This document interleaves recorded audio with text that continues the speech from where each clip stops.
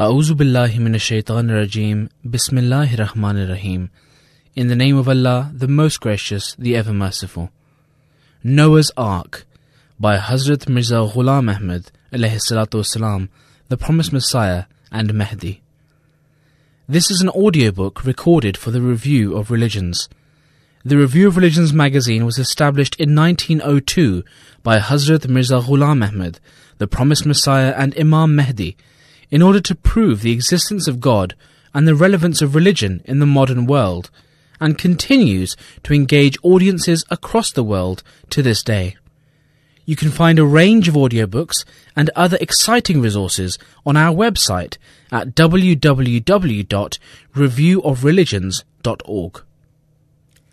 Noah's Ark, an Invitation to Faith by the Promised Messiah, Hazrat Mirza Ghulam Ahmad alayhi salatu wasalam. Introduction. From 1896 to 1914, the plague ravaged British India, and more particularly the province of Punjab. During these perilous times, as towns and cities were devoured, the British government undertook efforts to save the people from this pandemic through inoculation. It was in this backdrop that Mirza Ghulam Ahmad of Qadian penned Noah's Ark in 1902.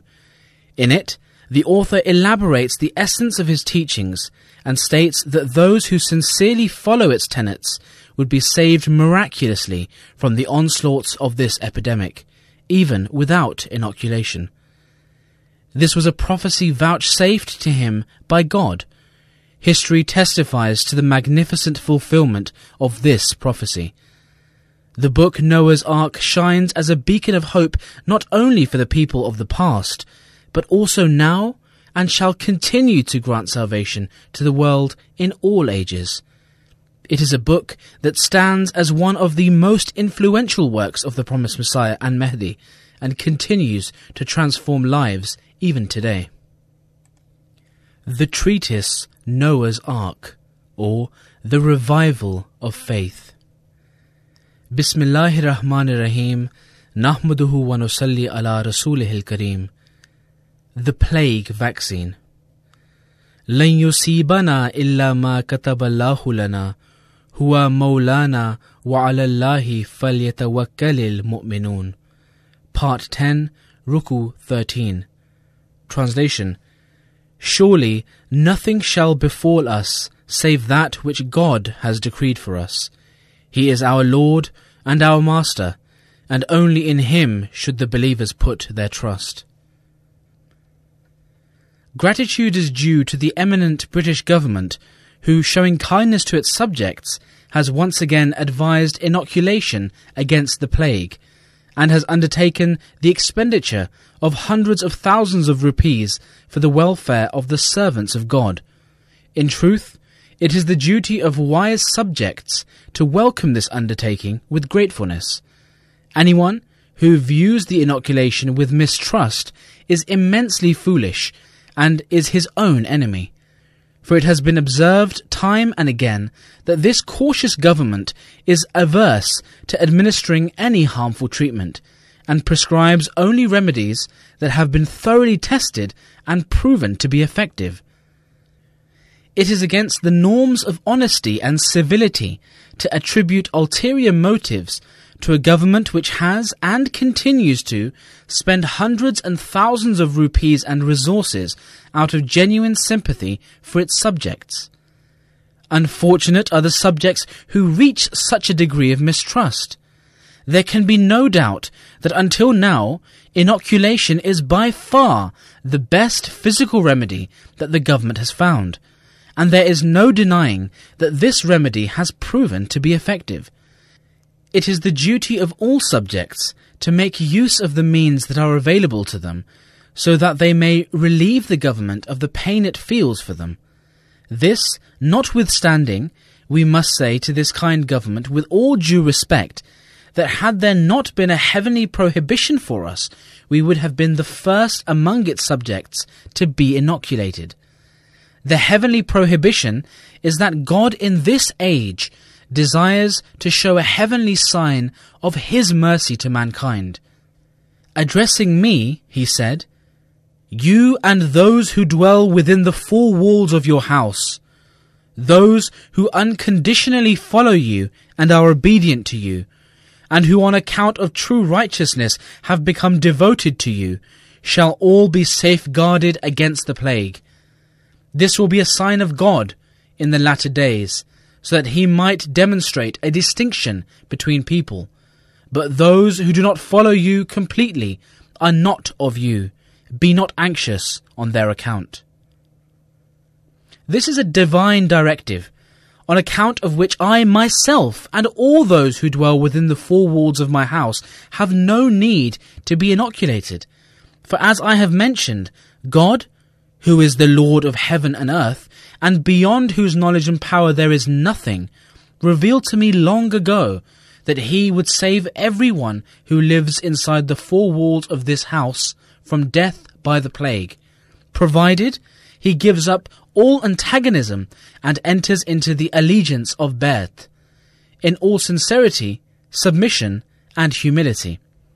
He must not be arrogant, willful, proud, heedless, or vain towards God's commands and his appointed one, and his conduct ought to be in conformity with my teachings. He has also told me that Guardian will be saved from such ravages of the plague that cause people to die like dogs and become mad with grief and confusion, and that generally the members of this community, however large in number, will be safe against the plague as compared to my opponents. However, such of my followers may fall prey to the plague who do not fully abide by their pledge, or concerning whom there is some hidden reason in the knowledge of God. But in the end, people will marvel and acknowledge that by relative comparison the support of God is with these people, and that he has saved them through his special mercy in a way that has no precedence. Certain uninformed people will be startled to hear this. Others will laugh, while others will denounce me as mad, and still others will wonder if such a God really exists, who can send down his mercy without resorting to physical means. The answer is yes. Such a powerful God does indeed exist, and if he was not so, those who are close to him would have died a living death. He is wonderfully omnipotent, and marvelous are his holy powers. While on the one hand he allows ignorant opponents to attack his friends like dogs, on the other hand he commands the angels to serve them. In the same way, when his wrath comes upon the world, and his anger surges against the wrongdoers, God watches over and protects his chosen ones. Were it not so, the entire mission of the people of God would end in disarray, and no one would be able to recognize them. His powers are infinite, but they are revealed to people in proportion to their belief. Those who are blessed with certainty and love, and sever all ties for him, and have broken free from selfish habits, it is for their sake that miracles are shown. God does what he wills, but he chooses to demonstrate his miraculous powers only to those who break from their ill habits for his sake. In this day and age, there are very few people who know him and believe in his extraordinary powers. On the contrary, there are many who have no belief whatsoever in this all-powerful God, whose voice is heard by everything and for whom nothing is impossible. At this instance, let it be remembered that to seek treatment for the plague or other diseases is not a sin. In fact, it is recorded in a hadith that there is no disease for which God has not created a remedy. However, I consider it a sin to throw doubt on this sign by recourse to inoculation, for it is a sign which God, for our sake, wishes to demonstrate clearly in the world. I dare not demean his true sign and his true promise by resorting to inoculation. If I did, I would be accountable for the sin of not believing in the promise that God has given me. If I were to benefit from inoculation, then I should be grateful to the doctor who invented the vaccine, and not to God who promised me that he would protect everyone dwelling in this house. I proclaim, by way of insight, that the promises of the omnipotent God are indeed true, and I see the coming days as if they have already come. I am also convinced that the principal aim of this eminent government is to protect the people from the plague by any means. In order to be safeguarded from the plague, if the government were to discover a remedy more effective than the vaccine, it would happily adopt it. Clearly, therefore, the path that God has commanded me to follow does not conflict with the objectives of this eminent government. 20 years ago, a prophecy regarding this great affliction of the plague was recorded in my book, Barahin Ahmadiyya, and it was also promised therein that my community would be greatly blessed. See Barahin Ahmadiyya, pages 518 and 519. In addition to this, God Almighty has emphatically declared that He will deliver from the affliction of the plague those sincere inhabitants of my house who are not arrogant before Him and His appointed one. In relative comparison to others, God will grant this community a special favour. It is possible that there may be the odd case in my community due to a weakness of faith or a lack of action, or death at its appointed time, or on account of other causes which are known to God. However, rare instances as these cannot constitute the general rule. Whenever a comparison is made, the majority is given precedence. The government has itself found after investigation that those who make use of the plague vaccine have a lower fatality rate than those who do not. Therefore, just as the occasional death does not diminish the value of the vaccination, similarly, if there are occasional instances of the plague in Qadian, or a few members of this community die from the disease, the grandeur of this sign will not diminish. This prophecy has been recorded in accordance with the undefiled word of God. It does not befit an intelligent person to mock heavenly decree impetuously, for it is the word of God and not the utterances of a soothsayer. It comes forth from a vista of light, not from the darkness of conjecture. These are the words of He who has raised the plague and who has the power to eradicate it. Our government will invariably give credence to this prophecy once it witnesses the wonder that the people of our community will remain safe and sound from the plague in much greater numbers than the vaccinated. I say with true conviction that if this prophecy is not fulfilled exactly as it has been publicized for over the last 20 to 22 years, then I am not from God. As a sign that I am from Allah, the sincere people who live in the four walls of my home shall be protected from death by this disease. And in comparison to others, my entire community will be saved from the onslaught of the plague. The security enjoyed by my community will not be shared by other people. Qadian will be saved from such an outbreak of the plague, which causes utter destruction, except in the rarest of circumstances. Alas, if only the people possessed pure hearts and feared God, they would be saved completely. For calamities are not sent upon anyone in the world because of theological differences. Such matters will be decided in the hereafter. In reality, the world is afflicted by chastisement because of the spread of evil, pride, and rampant sin. Let it also be borne in mind that both the Holy Quran and even certain books of the Torah foretell that plague will break out in the time of the promised Messiah. Footnote 1. The occurrence of the plague in the time of the promised Messiah is recorded in the following books of the Bible: Zechariah 14:12, the Gospel of Matthew 24:8, and Revelations 22:8. End of footnote. In fact, the Messiah, peace be upon him, also spoke of this in the Gospel. It is impossible for the prophecies of the messengers to be revoked.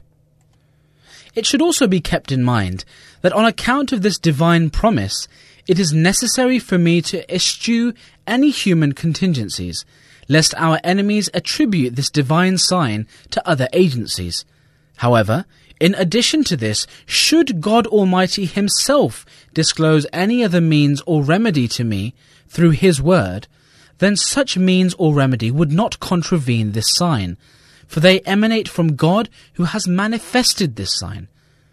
No one should labour under the illusion that if a rare death occurs on account of the plague within my community, this would vitiate the greatness and stature of this sign.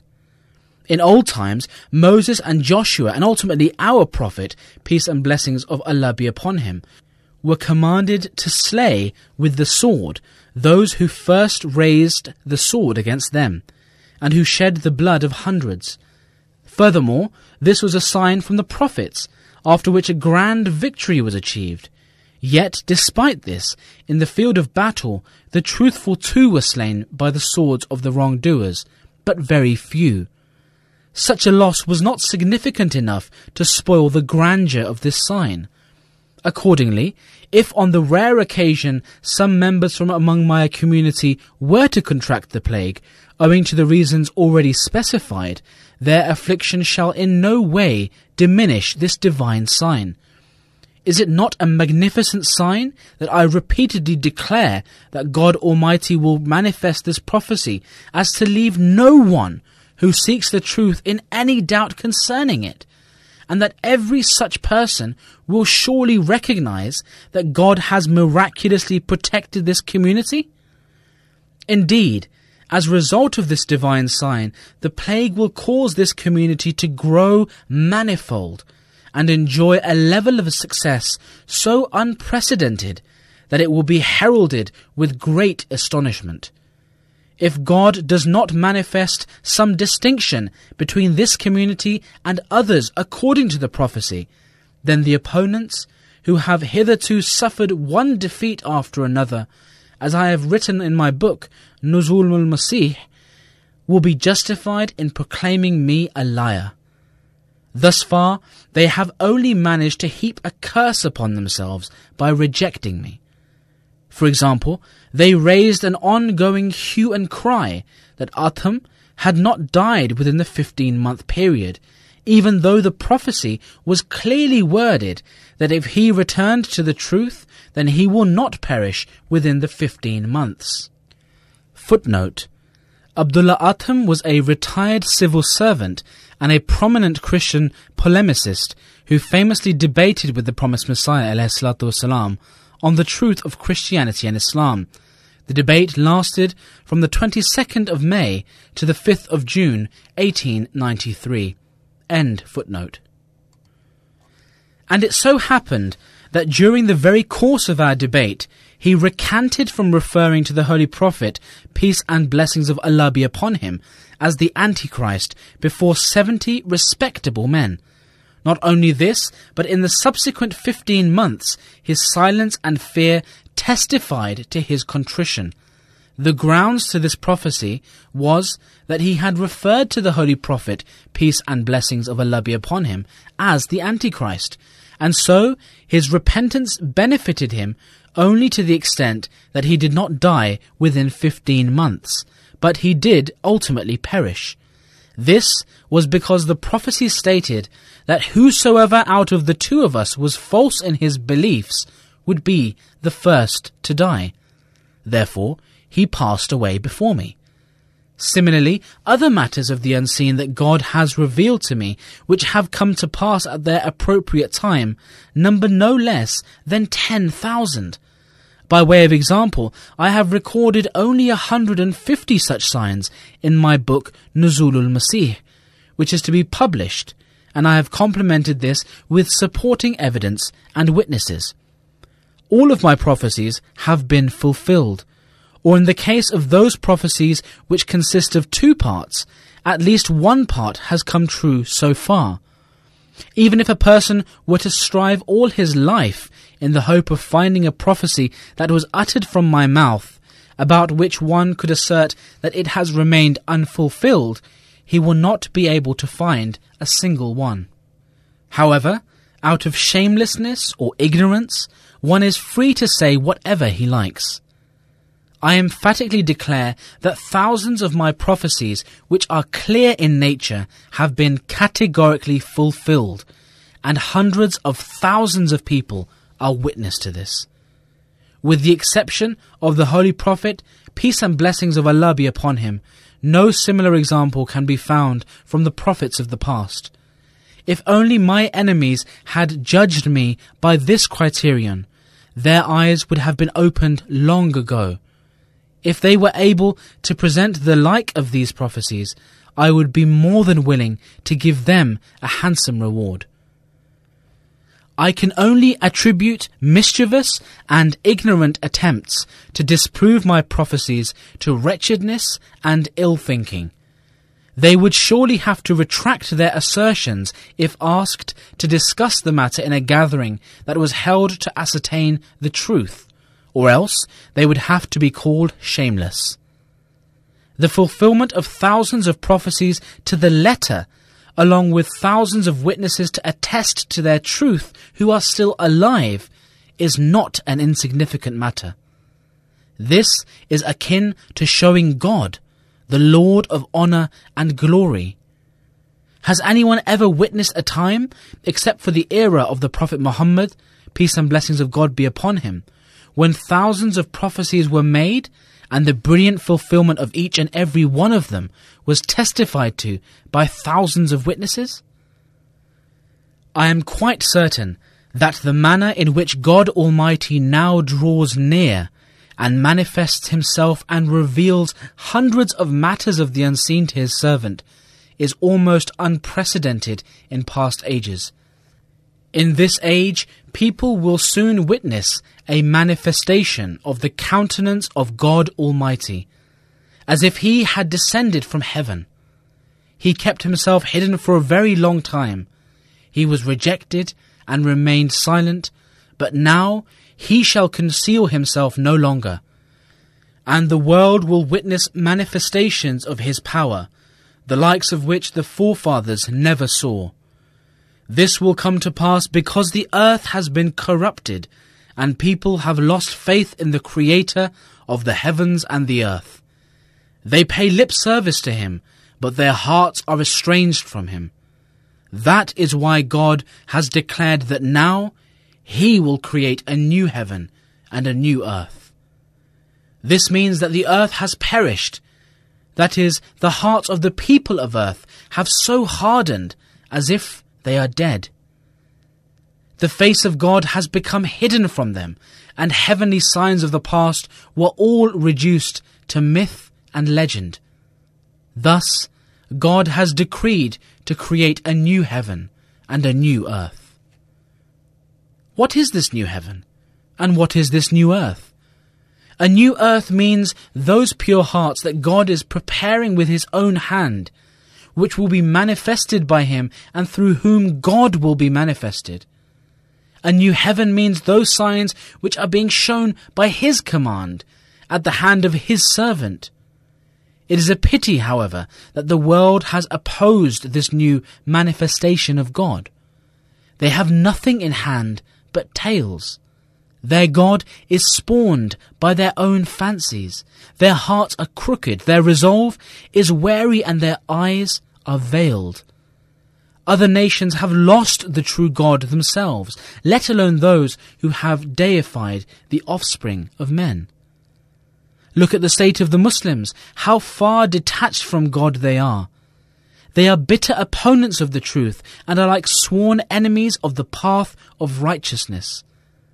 For example, there is the Nadwatul Ulama, who claim to represent Islam, or the Anjumane Himayat-e-Islam Lahore, who take the wealth of Muslims in the name of Islam.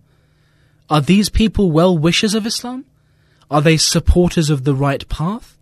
Are they aware of the tribulations that have smothered Islam? And are they cognizant of the methods of revival employed by God? I truthfully declare that if I had not come, their claims to support Islam might have been acceptable to some extent.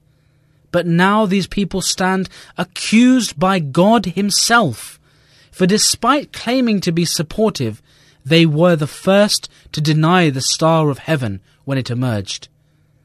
Now what answer will they give to God, who has sent me precisely at the appointed time? Alas, they are completely heedless. The sun has almost reached its zenith, but by their reckoning it is still night.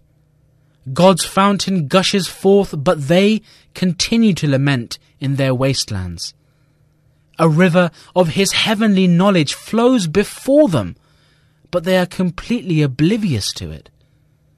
His signs continue to become manifest, but they remain utterly unmindful of them. In fact, not only are they unmindful, but they harbour hostility towards the community of God. So these are their efforts for the sake of assisting, propagating and teaching Islam.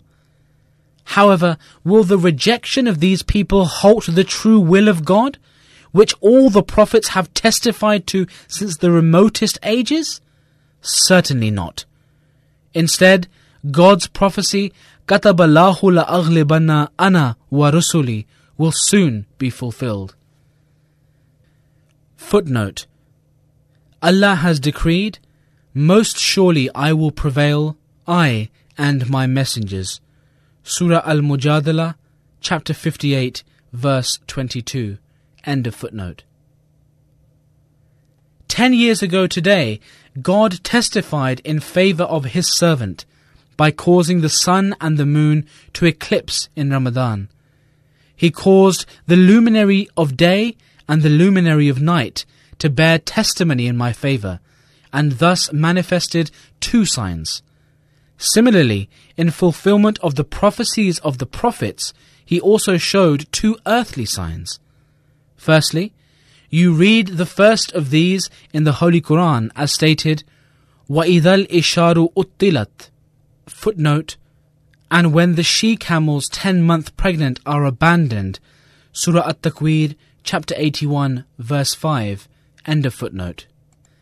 Then in the Hadith as you read, وَلَا يُتْرَكَنَّ الْقِلَاسُ فَلَا يُسْعَى عَلَيْهَا.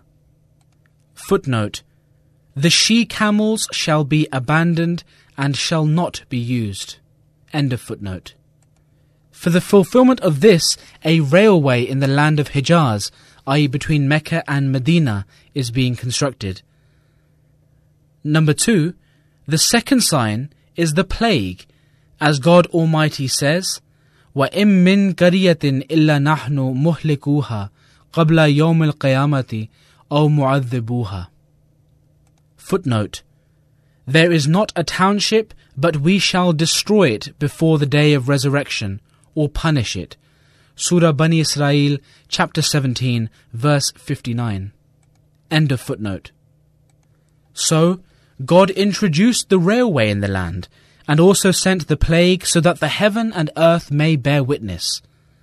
So do not war with God, as to war with Him will be sheer folly. In the past, when God decreed to make Adam a Khalifa, the angels put forth their plea. But was God held back by their submission? Now, when He has raised the second Adam, He has declared, أَرَدْتُ أَنْ أَسْتَخْلِفَ فَخَلَقْتُ Adam. That is, I decreed to raise a Khalifa, and have thus decided to raise this Adam. Can anyone halt the will of God? So why do you present this worthless conjecture and not tread the path of certainty? Do not put yourself to trial and know for certain that there is no one who can frustrate the will of God. Such disputes are against the path of righteousness.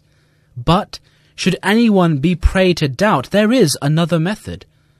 On the basis of God's revelation, I have received glad tidings that the group of individuals who pay heed to my words will be saved from the punishment of the plague, and this has been published.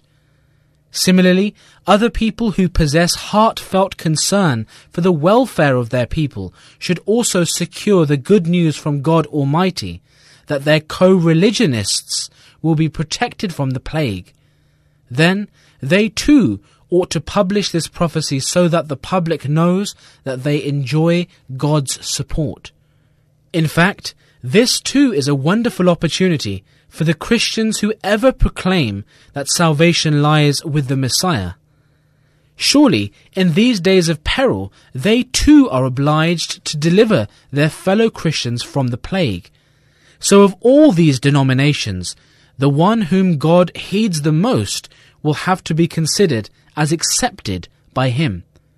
Now, God has given everyone the opportunity to cease unnecessary indulgence in debates on earth, and instead show the level of their acceptance, so that they can be saved from the plague, and their own truth may become evident as well. This is particularly true for the Christian clergy, who have declared the Messiah, Son of Mary, to be the Saviour of the world and the hereafter. If they truly believe the Son of Mary to be the Lord of this world and the next, then they are entitled to witness a manifestation of salvation through his atonement. This will also ease the problems of the eminent government. In order to save their people and deliver them from the plague, the various denominations present in British India, who consider themselves true in their faith, ought to repair to their God whom they believe in, or any other being whom they deem worthy of worship besides God, and call on him to save these afflicted souls. And they ought to attain a firm promise from their God, and publish it in the form of announcements, just as I have published this announcement. Not only is such a course wholly in the interest of all creation, but will also help establish the truth of their particular faith, and shall also provide assistance to the government. What more does the administration desire than the deliverance of its people from the plague by any means possible? Finally, through the publication of this announcement, I wish to make it known to the members of my community, who are spread throughout the Punjab and elsewhere in India, that they are not prohibited from taking the vaccine.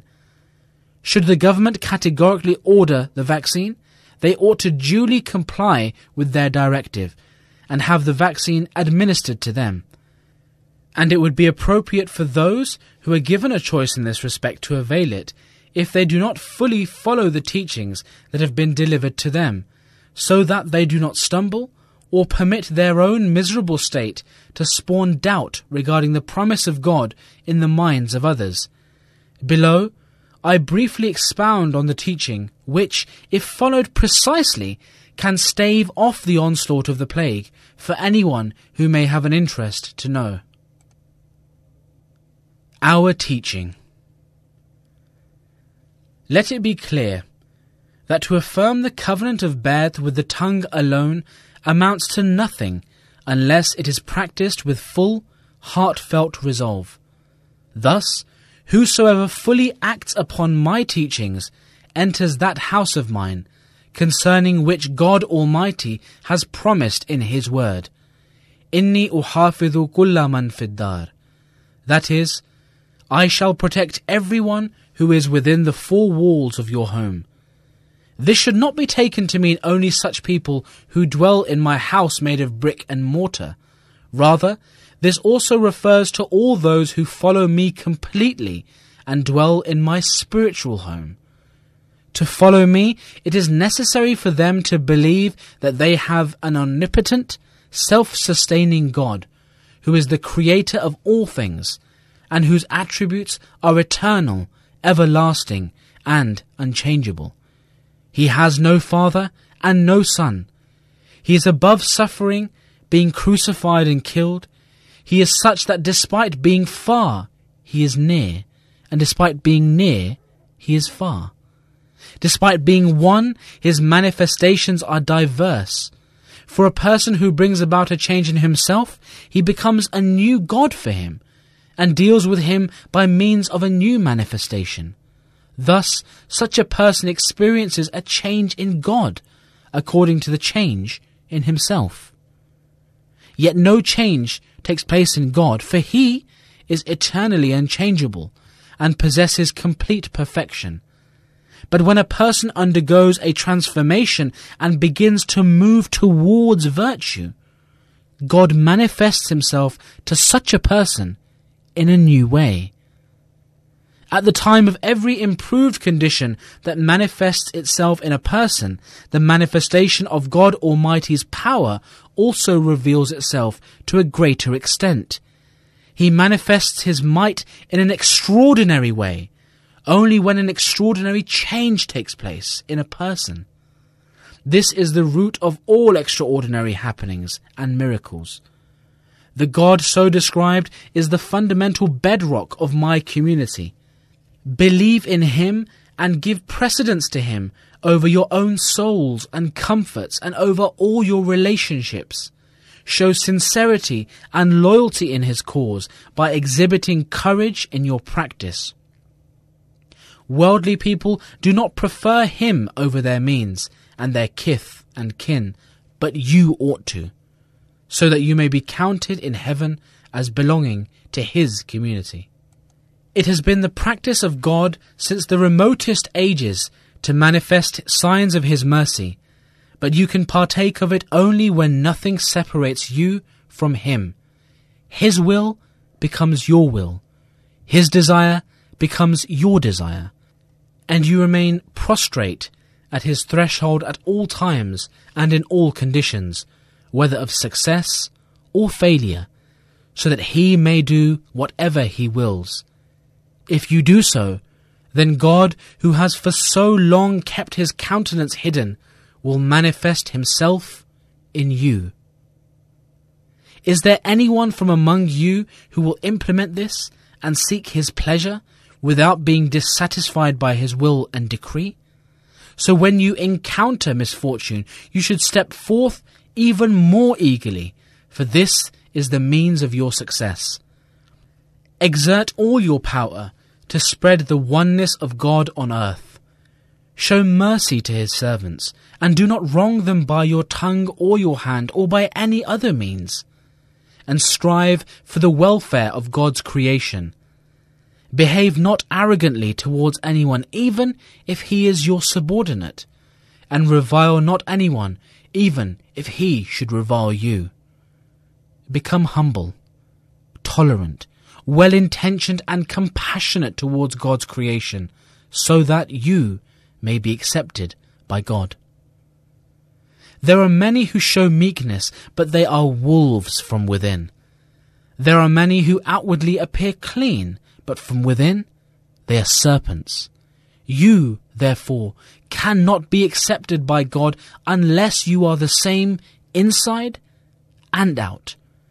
If you are above others, have mercy on the lowly, and do not look down upon them. If you are learned, counsel the ignorant, and do not degrade them with disdain. If you are wealthy, serve the poor, and do not treat them with arrogance and self-conceit. Dread the ways of ruin, and always be fearful of God. Adopt righteousness, and worship not his creation. Cut asunder from everything to turn to your master. Turn your hearts away from the world and become wholly his. Live for him alone, and for his sake hate every impiety and sin, for he is holy. Let every morning bear witness that you have spent the night in righteousness, and let every evening bear witness that you have spent the day with the fear of God. Be not afraid of the curses of the world, for they shall vanish before your eyes like smoke, and cannot turn day into night. Fear instead the curse of God, which descends from heaven and uproots its victims in both worlds. You cannot save yourselves with hypocrisy, for your God is he who sees the innermost depth of man. Can you deceive him? So become straightforward, clean, pure, and truthful. If even a particle of darkness is left within you, it will dispel all your light. And if you possess even the slightest arrogance, hypocrisy, self-conceit, or sloth, you are not worthy of being accepted. Be careful lest a few accomplishments delude you to think that you have sufficiently fulfilled your purpose, for God desires a complete transformation in your being, and He demands from you a death whereafter He should revive you. Hasten to make peace with one another and forgive your brethren their sins. For he who is not inclined to make peace with his brother is wicked and will be cut off, because he is the cause of dissension. Part with your ego in every way and do away with mutual grievances. Be humble like the guilty, though truth be on your side, so that you may be forgiven. Do not feed your vanity, for those who are bloated cannot enter the gate to which you have been called. How unfortunate is the one who does not believe in that which has come from the mouth of God, and which I have set forth. If you desire that God should be pleased with you in heaven, unite with one another, as though you were brothers from the same womb. The one who most forgives the transgressions of his brother is the more honourable among you.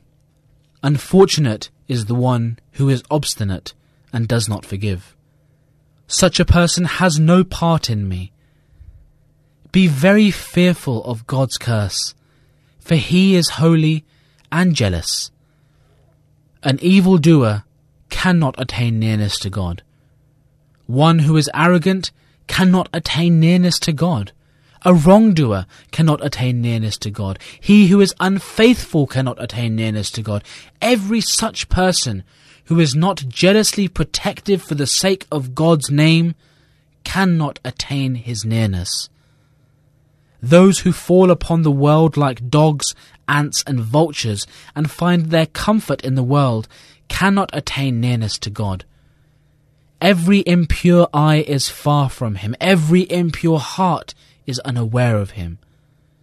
He who burns for His sake will be delivered from the fire. He who weeps for His sake will laugh, and he who cuts asunder from the world for His sake will find Him. Befriend God with a true heart, full sincerity and complete eagerness, so that He too may befriend you. Have mercy on your subordinates and your wives and your less fortunate brethren, so that you too may be shown mercy in heaven. Become truly His, so that He too may become yours. The world is home to 1,000 evils, one of which is also the plague. So hold fast to God with sincerity, so that He should safeguard you against all calamities. No calamity visits the earth until there is a command from heaven, and no affliction is alleviated until mercy descends from heaven. So, you would be wise to take hold of the root rather than the branch. You are not prohibited from having recourse to the necessary means and appropriate remedies, but you are forbidden to rely upon them. Ultimately, the will of God will prevail. Complete trust in God, if one has the strength for it, is greater than all else. An essential teaching for you is that you should not abandon the Holy Quran like a thing forsaken, for therein lies your life. Those who honor the Quran will be honored in heaven. Those who give precedence to the Quran over every hadith and every other saying will be given precedence in heaven. Today, there is no book on the face of the earth for mankind except for the Quran. The sons of Adam have no messenger and intercessor but Muhammad, the chosen one, peace and blessings of Allah be upon him. Endeavour, therefore, to cultivate true love for this Prophet of glory and majesty, and do not give precedence to anyone over him, so that in heaven you may be counted as those who have attained salvation. Remember, salvation is not something that will be manifested after death. On the contrary, true salvation exhibits its light in this very world. Who is the one who attains salvation? Such a person is he who believes that God is true and that Muhammad, peace and blessings of Allah be upon him, is the intercessor between God and all his creation, and that under the heaven there is no messenger equal in rank to him, nor is there any book equal in status to the Quran. God did not desire that anyone should remain alive eternally, but this chosen prophet lives forever. To keep him alive forever, God has ordained that his spiritual and law-giving blessings would last until the day of resurrection. Finally, as a continuation of his spiritual blessings, God has sent unto the world the promised Messiah, whose advent was essential for the completion of the edifice of Islam. It was necessary that the world should not come to an end until the dispensation of Muhammad had been granted a spiritual Messiah, as had been endowed to the Mosaic dispensation. This is indicated in the verse, اهدنا الصراط المستقيم صراط الذين أنعمت عليهم. Footnote: Guide us in the right path, the path of those on whom thou hast bestowed thy blessings. Surah Al-Fatiha, chapter 1, verses 6 and 7. End of footnote. Moses was bestowed a treasure which earlier generations had lost, and Muhammad, peace and blessings of Allah be upon him, was bestowed the riches which the dispensation of Moses lost. Now, the dispensation of Muhammad has replaced the Mosaic dispensation, but it is thousands of times higher in status.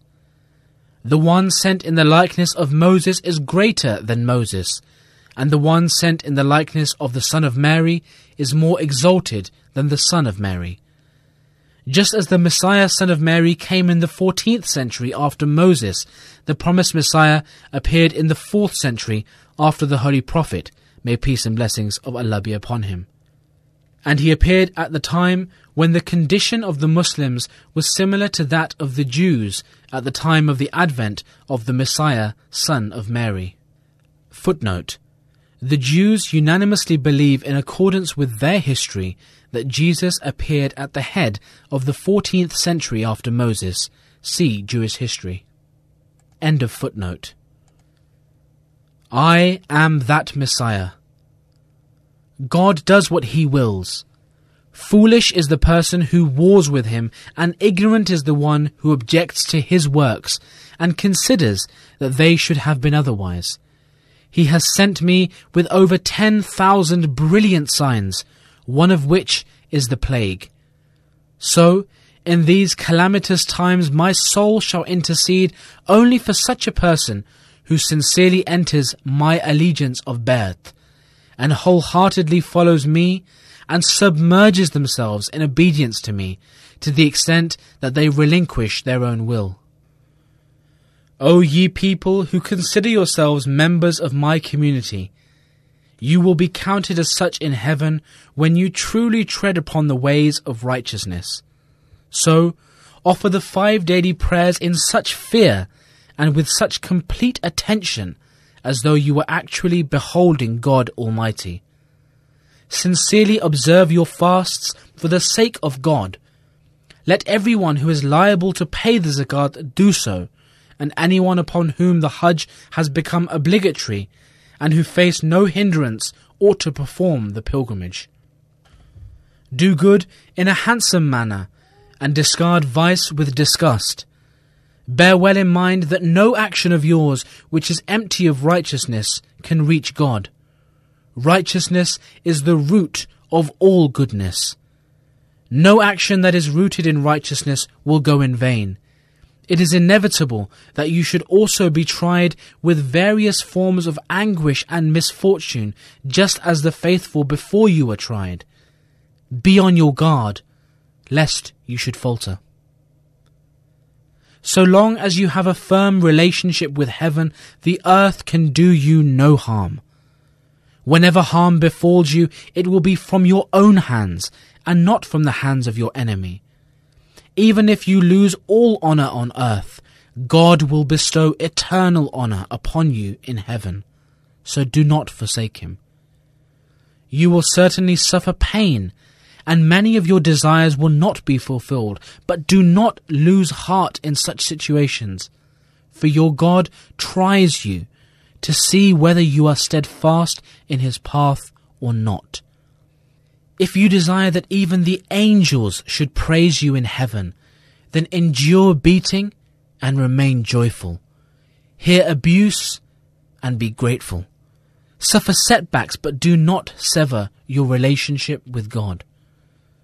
You are the last community of God, so practice virtue at its best.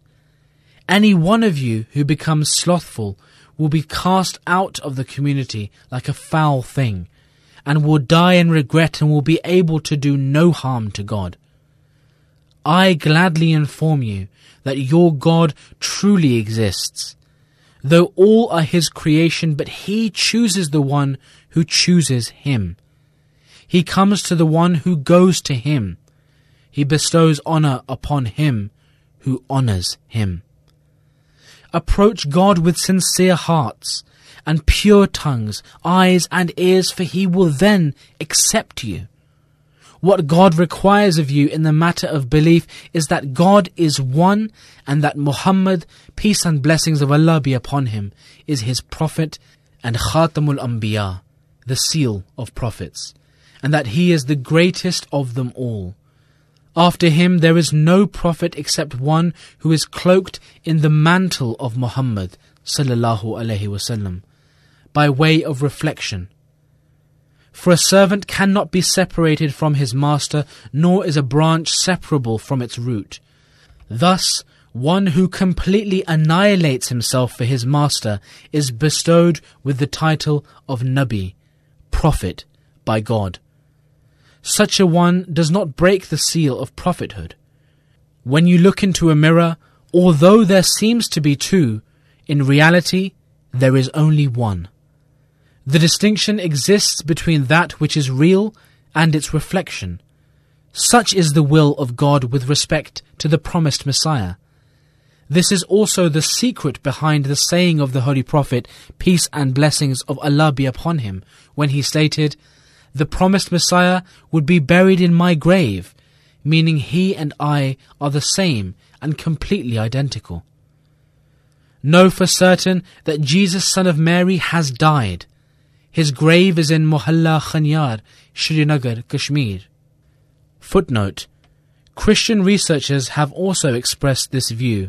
See Supernatural Religion, page 522. For further information, consult page 139 of my book, Tohfa Golwariya. End of footnote. God Almighty Himself has spoken of His demise in His beloved book. For if the following verse cited below has some other implication, then where else has the death of Jesus, son of Mary, been mentioned in the Quran? If the verses regarding His death mean something else, as our opponents believe, then this would suggest that the Quran has nowhere addressed the issue of His death, and whether He would ever pass away. God has spoken of the death of our Prophet, but in the whole of the Quran, He has nowhere mentioned the death of Jesus. What is the secret behind this? If the verse, فَلَمَّا تَوَفَّيْتَنِي كُنْتَ أَنْتَ رَقِيبَ عَلَيْهِمْ informs us of the death of Jesus, the clear implication of this verse is that He died before the Christians transgressed. Footnote: It is evident from this verse that Jesus, peace be upon Him, will not reappear in the world. For if He was to return to the world again, in such a case it would be a mere lie for Jesus to respond by saying that He knew nothing of the decline of the Christians.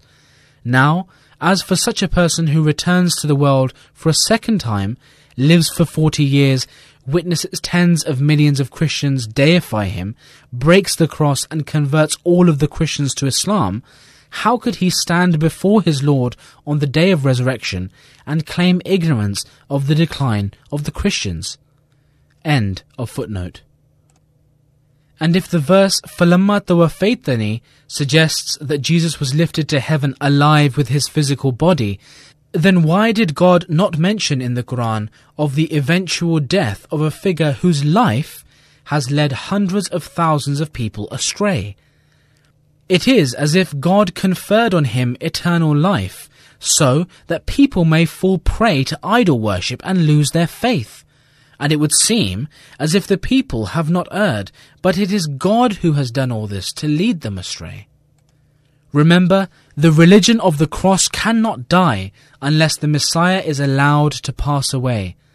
After all, what benefit is there in considering him alive in contradiction to the teaching of the Quran? Let him die so that this faith, Islam, may live again.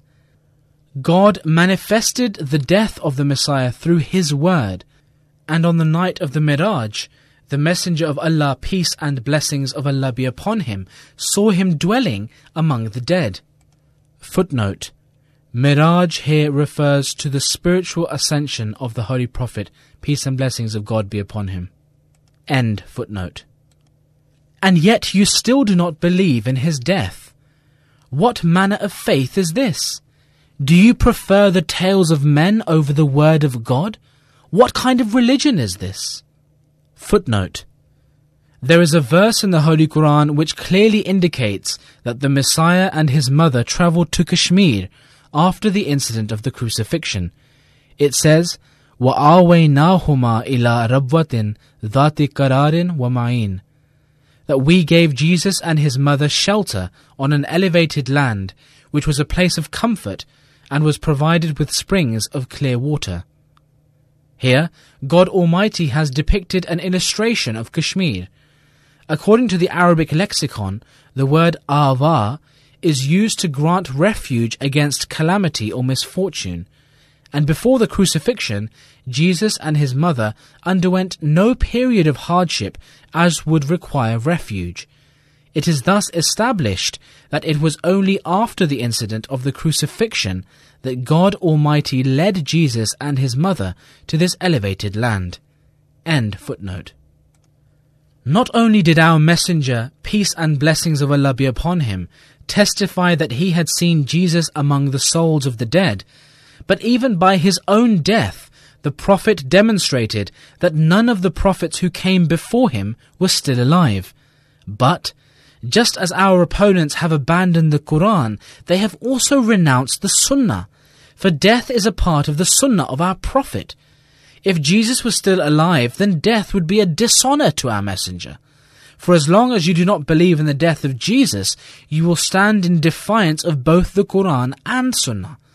I do not deny the greatness of Jesus, peace be upon him, despite the fact that I have been informed by God that the Messiah of Muhammad, peace and blessings of God be upon him, occupies a higher status than the Messiah of Moses. Nevertheless, I hold the Messiah, son of Mary, in high esteem, inasmuch as I am spiritually the Khatamul Khulafa, the seed of the caliphs in Islam, just as the Messiah, son of Mary, was the Khatamul Khulafa of the Israelite dispensation. The son of Mary was the promised Messiah of the Mosaic dispensation, and I am the promised Messiah of the dispensation of Muhammad sallallahu alaihi wasallam. So I honor greatly the one whose name I bear. Anyone who asserts that I do not revere the Messiah, son of Mary, is mischievous and a liar. I honor not only the Messiah, but also his 4 brothers, as all 5 of them were sons of the same mother. Footnote: Christ the Messiah had 4 brothers and 2 sisters who were related to Christ by blood, and were the children of Joseph and Mary. The names of his 4 brothers are Judas, James, Simon, and Joseph. The names of his 2 sisters are Asiya and Lydia. See Apostolic Records by Father John Allen Giles, London, 1886, pages 159 and 166. End footnote. I also regard his 2 biological sisters as pious, for they are all from the womb of the Holy Virgin Mary. Mary's greatness lies in the fact that she abstained from marriage for quite a time, and eventually yielded only due to the insistence of her elders during pregnancy. Certain people object that Mary married during her pregnancy, which is against the teachings of the Torah. In this way, she wrongfully broke her covenant of remaining a virgin and also opened the door to polygamy, since Mary agreed to enter into matrimony with Joseph the carpenter, though he was already married at the time. However, I say that these were compelling circumstances which happened to arise, and for this reason both ought to be looked upon with mercy rather than disdain. I repeat that you should not be content with having made a superficial covenant of birth, for this amounts to nothing. God looks at your hearts and will deal with you accordingly. Look here, I discharge the obligation of conveying my message by telling you that sin is a poison. Do not consume it. Disobedience to God is a filthy death. Safeguard yourselves against it. Supplicate so that you might be granted strength. He who at the time of supplication does not believe that God has power over all things, except that which might be contrary to his promise, is not of my community. Whosoever does not give up lying and deceit is not of my community. Whosoever is consumed by material greed and does not lift his eyes to look at the hereafter is not of my community. Whosoever does not truly give precedence to religion over the world is not of my community. Whosoever does not repent of every vice and every evil deed, such as drunkenness, gambling, lustful glances, deceit, bribery, and every misappropriation, is not of my community. Whosoever does not observe the 5 daily prayers is not of my community. Whosoever is not constant in supplication and does not remember God with humility is not of my community. Whosoever does not discard the company of an evil one who influences him towards vice is not of my community. Whosoever does not honor his parents and does not obey them in all matters that are not contrary to the Quran, and is careless in serving them diligently, is not of my community. Whosoever does not treat his wife and her relatives with gentleness and benevolence is not of my community. He who refrains from doing even the least bit of good to his neighbor is not of my community. He who does not desire to forgive an offender and harbors rancor is not of my community. Every husband who deceives his wife and every wife who deceives her husband is not of my community. Whosoever breaks the covenant of birth in any respect is not of my community. He who does not truly believe in me as the promised Messiah and awaited Mahdi is not of my community. Whosoever is unwilling to obey me in all that is good is not of my community. Whosoever associates with my opponents and endorses what they say is not of my community. Every adulterer, transgressor, drunkard, murderer, thief, gambler, deceiver, bribe-taker, usurper, tyrant, liar, forger, and those who sit amongst them, and everyone who slanders his brothers or sisters and does not repent of his foul deeds and does not abstain from evil company is not of my community. All these are poisons. You cannot consume this poison and survive. Light and darkness cannot exist together. Everyone who possesses a crooked disposition and is not straightforward with God can never achieve the blessing that is bestowed on the pure-hearted. How fortunate are those who cleanse their hearts and purify them of every impurity, and swear an oath of loyalty to their God, for they will never be destroyed. It is not possible that God should humiliate them, for they are God's and God is theirs. They will be safeguarded at the time of every calamity. Foolish is the enemy who moves against them, for they are in the lap of God and enjoy his support. Who is it that believes in God? Only those who are such as we have just described.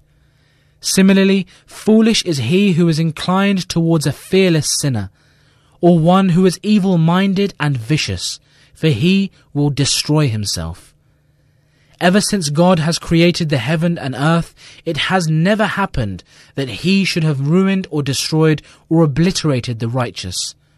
On the contrary, he has always shown wonders in their favor and will also show them now. God is most faithful, and he manifests wondrous works for those who are loyal to him. The world desires to devour them, and every enemy grinds their teeth at them. But he who is their friend delivers them from every place of danger, and bestows victory upon them in every field. How fortunate is the person who never lets go the mantle of God. We have believed in him and we have recognized him. The God of the whole world is he who has sent down his revelation to me, who has shown mighty signs in my support, and who has sent me as the promised Messiah in this age. There is no God beside him, neither in heaven nor on earth. He who does not believe in him is bereft of all good fortune, and is ensnared in disgrace. The revelation I have received from God is as bright as the sun. I have seen that he alone is the Lord of the world, and that there is none other than him.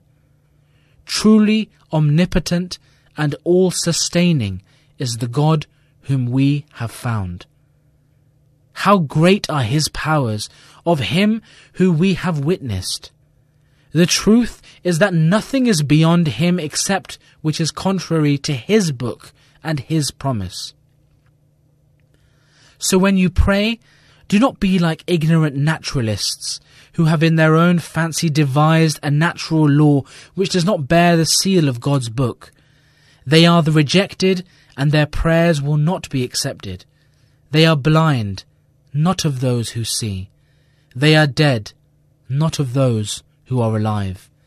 They present to God their self-devised law and presume to limit his infinite powers, and deem him weak, so they shall be dealt with according to their condition.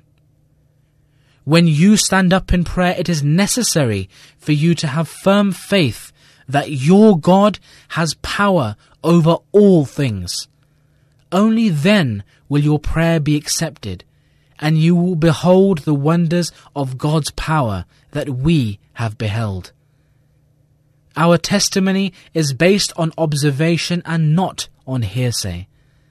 How should the supplication of a person be accepted, and how should he have the courage to pray at times of great difficulty, when according to him he is opposed by the law of nature, unless he believes that God has power over everything? O fortunate ones, follow not these practices.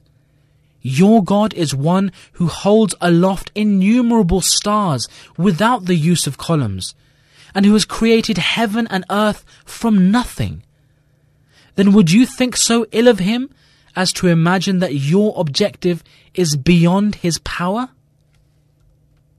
Footnote: God is incapable of nothing. Nonetheless, with regards to prayer, the Book of God sets out the principle that he deals with pious people most mercifully, like a friend. At times, he overlooks his own will in order to accept their prayer, as he says himself, "Ud'uni astajib lakum," that pray unto me, I will answer your prayer. Surah Al-Mu'min, chapter 40, verse 61.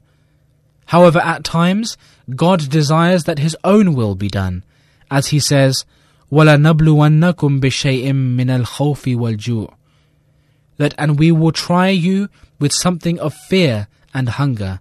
Surah Al-Baqarah, chapter 2, verse 156. Thus, on occasion, God deals with a person according to the supplicant's prayer, because he wishes to enhance their certainty and enlightenment. And on other occasions, he carries out his own will, so that he may confer upon man the robe of his pleasure, to raise his station, and to enable him to advance on the path of guidance by his love. End footnote. Such ill thinking will frustrate you. Our God possesses countless wonders, but they are visible only to those who become his out of sincerity and loyalty. He does not disclose his wonders to those who do not believe in his power, and who are not sincere and loyal to him. How unfortunate is the man who even now is unaware that there is a God who has power over all things. Our paradise lies in our God. Our highest delight is in our God, for we have seen him and found every beauty in him. This wealth is worth procuring, though one might have to lay down one's life to procure it. This ruby is worth purchasing, though one may have to lose oneself to acquire it. O ye who are deprived, hasten to this fountain, for it will satiate you. It is this fountain of life that will save you. What am I to do? How shall I impress the hearts with this good news? What sort of a drum am I to beat in the streets in order to make the announcement that this is your God, so that people might hear? What remedy shall I apply to the ears of the people, so that they should listen? If you become one with God, rest assured that God too will be yours.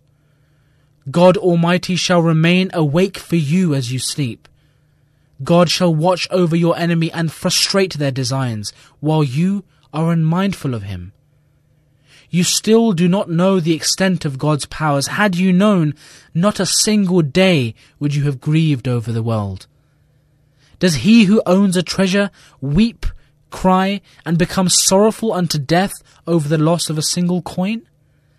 Had you been aware of this treasure and knew that at every time of need God is able to fulfill your requirements, why would you look to the world so restlessly? God is a precious treasure. Appreciate him accordingly. For he is your helper at every step. You are nothing without him, nor do your resources and your schemes amount to anything. Do not follow other people, for they have become wholly reliant on material means. Just as a snake devours dirt, they consume the filth of inferior worldly means. They gorge themselves on carrion in the manner of vultures and dogs. They have become estranged from God. They have worshipped men, devoured the flesh of swine, and consumed wine as though it were water. They have become lifeless, for they place all their reliance on material resources and do not seek the help of God. The heavenly soul has escaped their bodies as a pigeon flies from its nest. They are afflicted with the leprosy of material worship, which has consumed their internal organs. Thus, beware of this leprosy. I do not forbid you to employ material means within moderation, only that you do not become slaves to them like other nations, and that you do not forget the God who is the very provider of these means. Had you possessed insight, you would have seen that God is everything and all else is nothing. One cannot so much as stretch or fold one's arms without his will. One who is spiritually dead may laugh at this, but physical death would have been better for him than such ridicule. Beware. Though other nations have progressed far in their worldly designs, do not envy them and seek to follow in their footsteps. Listen and know well that they are wholly unaware and unmindful of the God who calls you to himself. What is their God? Only a helpless mortal. Thus they are languishing in heedlessness.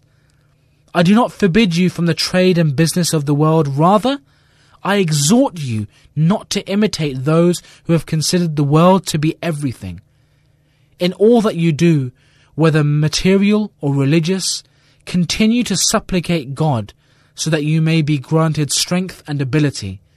Your supplications should not be confined to mere lip service, but you ought to truly believe that every blessing descends from heaven.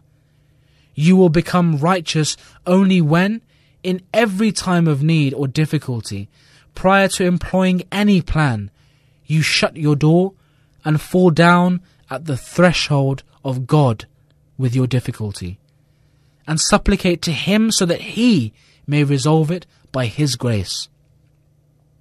You will then be helped by the Holy Spirit, and a path will be opened for you from the unseen. Have mercy on your souls, and do not follow those who have completely cut themselves off from God, and depend wholly on material means, to the extent that they do not even seek strength from Allah by saying, Insha'Allah. May God open your eyes so that you should realize that He is the central beam of all your plans. If this beam should fall, can the rafters continue to support the roof? Indeed not, for they would suddenly fall and would perhaps even cause a loss of life. In the same way, your plans cannot succeed without the help of God. If you do not seek His assistance, and do not make it your rule to seek strength from Him, you will never achieve anything, and will die in immense sorrow. Do not wonder why other nations seem to succeed, while they are not even aware of the existence of God, who is your perfect and mighty Lord. The answer is that they have been subjected to the trial of the world on account of their abandoning God. At times, He opens the doors of the world to a person who forsakes Him, and seeks the joys and pleasures of the world and runs after its riches in order to try Him. Such a one is wholly bereft and deprived in respect of religion. In the end, he dies with his mind devoted wholly to the world and is cast into an eternal hell. At other times, the trial of God is such that a person is deprived of this world as well. But this latter kind of trial is not as dangerous as the former. For the one who is subjected to the former is more arrogant. In any case, both these groups are described as those who have incurred the wrath of God. God is the fountainhead of true prosperity. How can people attain true prosperity if they are unaware of the ever-living and all-sustaining God, and are ignorant and heedless of Him, and even turn away from Him? Blessed is one who understands this secret, and ruined is one who does not. Similarly, do not follow the philosophers of this world, and do not be overawed by them, for they only pursue follies. True philosophy is that which God has taught you in His word. Those who are in love with secular philosophy are in ruin, and truly successful are those who have sought true knowledge and philosophy in the book of God. Why do you follow the paths of foolishness? Will you teach God that which He does not know? Do you hasten to follow the blind so that they should guide you? O foolish ones, how will He who is Himself blind guide you? True philosophy is, in reality, acquired through the Holy Spirit, as has been promised. Through it, you will be carried to the acquisition of pure knowledge, to which others have no access. Ultimately, you will obtain such knowledge by sincerely seeking it. Then will you come to know that this is the very knowledge which revitalizes and revives the heart, and guides you to the pinnacle of certainty. How is it possible to receive pure nourishment from He who feeds upon carrion? How can He who is blind help you see? All pure wisdom descends from heaven. What then do you seek from the people of this world? Those whose souls ascend to heaven are the true heirs of wisdom. He who is not satisfied himself cannot bestow satisfaction upon you. But first, purity of heart is required. Sincerity and purity are needed, after which everything will be bestowed upon you. Do not think that God's revelation is a thing of the past, and that the Holy Spirit can no longer descend as it did so in previous times. Footnote: the Holy Quran has perfected the law of God, but this has not brought an end to revelation, for it is the life of a true religion.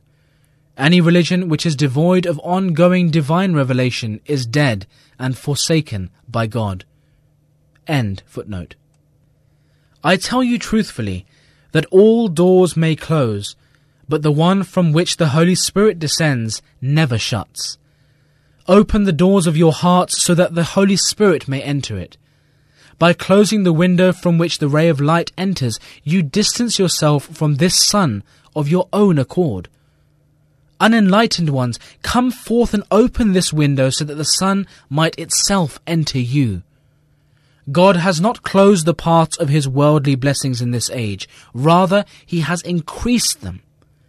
Do you then think that the paths of the blessings of heaven, which you sorely need at this time, have been closed by him? Most certainly not. Rather, this door is wide open. In Surah Fatiha, God has taught that the door to every single blessing of the past has been opened for you. Why then do you refuse to accept them? Thirst for this fountain and water will spring forth itself. Weep for these blessings in the way a child wails for the milk of its mother. Then will milk be given to you. Become worthy of compassion so that you may be shown mercy. Be restless so that you may be put to ease. Be ceaseless in your fervent entreaties so that a hand may come to your aid. The path of God is difficult, but it is made easy for those who throw themselves into this deep abyss without fear for their lives. In their hearts they choose fire for themselves and decide to set themselves ablaze for the sake of their beloved. They cast themselves in fire only to discover that it is paradise. This is what God has said. وَإِن مِّنكُمْ إِلَّا وَارِدُهَا كَانَ عَلَى رَبِّكَ حَتْمًا مَقْضِيًّا. That is, O ye who do evil, and O ye who do good, there is none from among you who shall not pass through the fire of hell. But he who throws himself into this fire for the sake of God will be saved, and he who throws himself into this fire for the sake of their inner self, which incites to evil, are consumed by it. So blessed are those who wage war with their inner selves for the sake of God, and wretched are those who war with God for the sake of their own souls, and act against his will. He who ignores the will of God for the sake of his inner self will never enter heaven. Strive hard so that not even a single dot or iota of the Holy Quran may testify against you and cause you to be punished. For even the smallest particle of evil is punishable. Time is short and there is no telling how long one shall live. Make haste, for twilight will soon descend. Consider over and over what you shall present before God, lest it be deemed so inadequate that it is no more than waste, no more than a foul and defiled offering, unfit for presentation before the royal court. I have heard that some among you completely reject the hadith. Those who hold this opinion are grossly mistaken. I have never taught such a doctrine. On the contrary, it is my belief that there are three components which God has bestowed on you for your guidance. First and foremost is the Quran, which elaborates on the oneness, glory and greatness of God and resolves disputes between the Jews and Christians. Footnote. The second means of guidance is the Sunnah, that is, the impeccable example of the Holy Prophet, peace and blessings of Allah be upon him, which was manifested through his deeds and actions. For example, he performed the prayer and taught how it should be offered. Then he demonstrated how to observe the fast through his own example. Thus, the Sunnah is the action of the Prophet which gave physical expression to the word of God. This is termed as the Sunnah. The third means of guidance are the Hadiths, that is, those sayings of the Holy Prophet which were collected after his demise. The status of the Hadiths ranks below the Quran and Sunnah, for many Hadiths are based on conjecture, but those are Hadith that are supported by the Sunnah ought to be considered authentic. End Footnote. For example, it settles the difference and misconception of whether or not Jesus, son of Mary, died an accursed death on the cross, and whether he was ever spiritually exalted thereafter, as all other prophets were. Further, the Quran forbids the worship of anything besides God, whether man, beast, moon, sun, star, material provisions, or one's own ego. So beware and do not take a single step contrary to the teaching of God and the guidance of the Quran. I tell you truly that anyone who disregards even a small injunction of the 700 commandments of the Quran shuts upon himself the door of salvation. The ways of true and perfect salvation have been opened by the Quran, and all else is its reflection. Therefore study the Quran with deep contemplation and hold it very dear. Love it more than anything else. God has said to me, Al-khayru kulluhu fil Quran, meaning all good is contained in the Quran.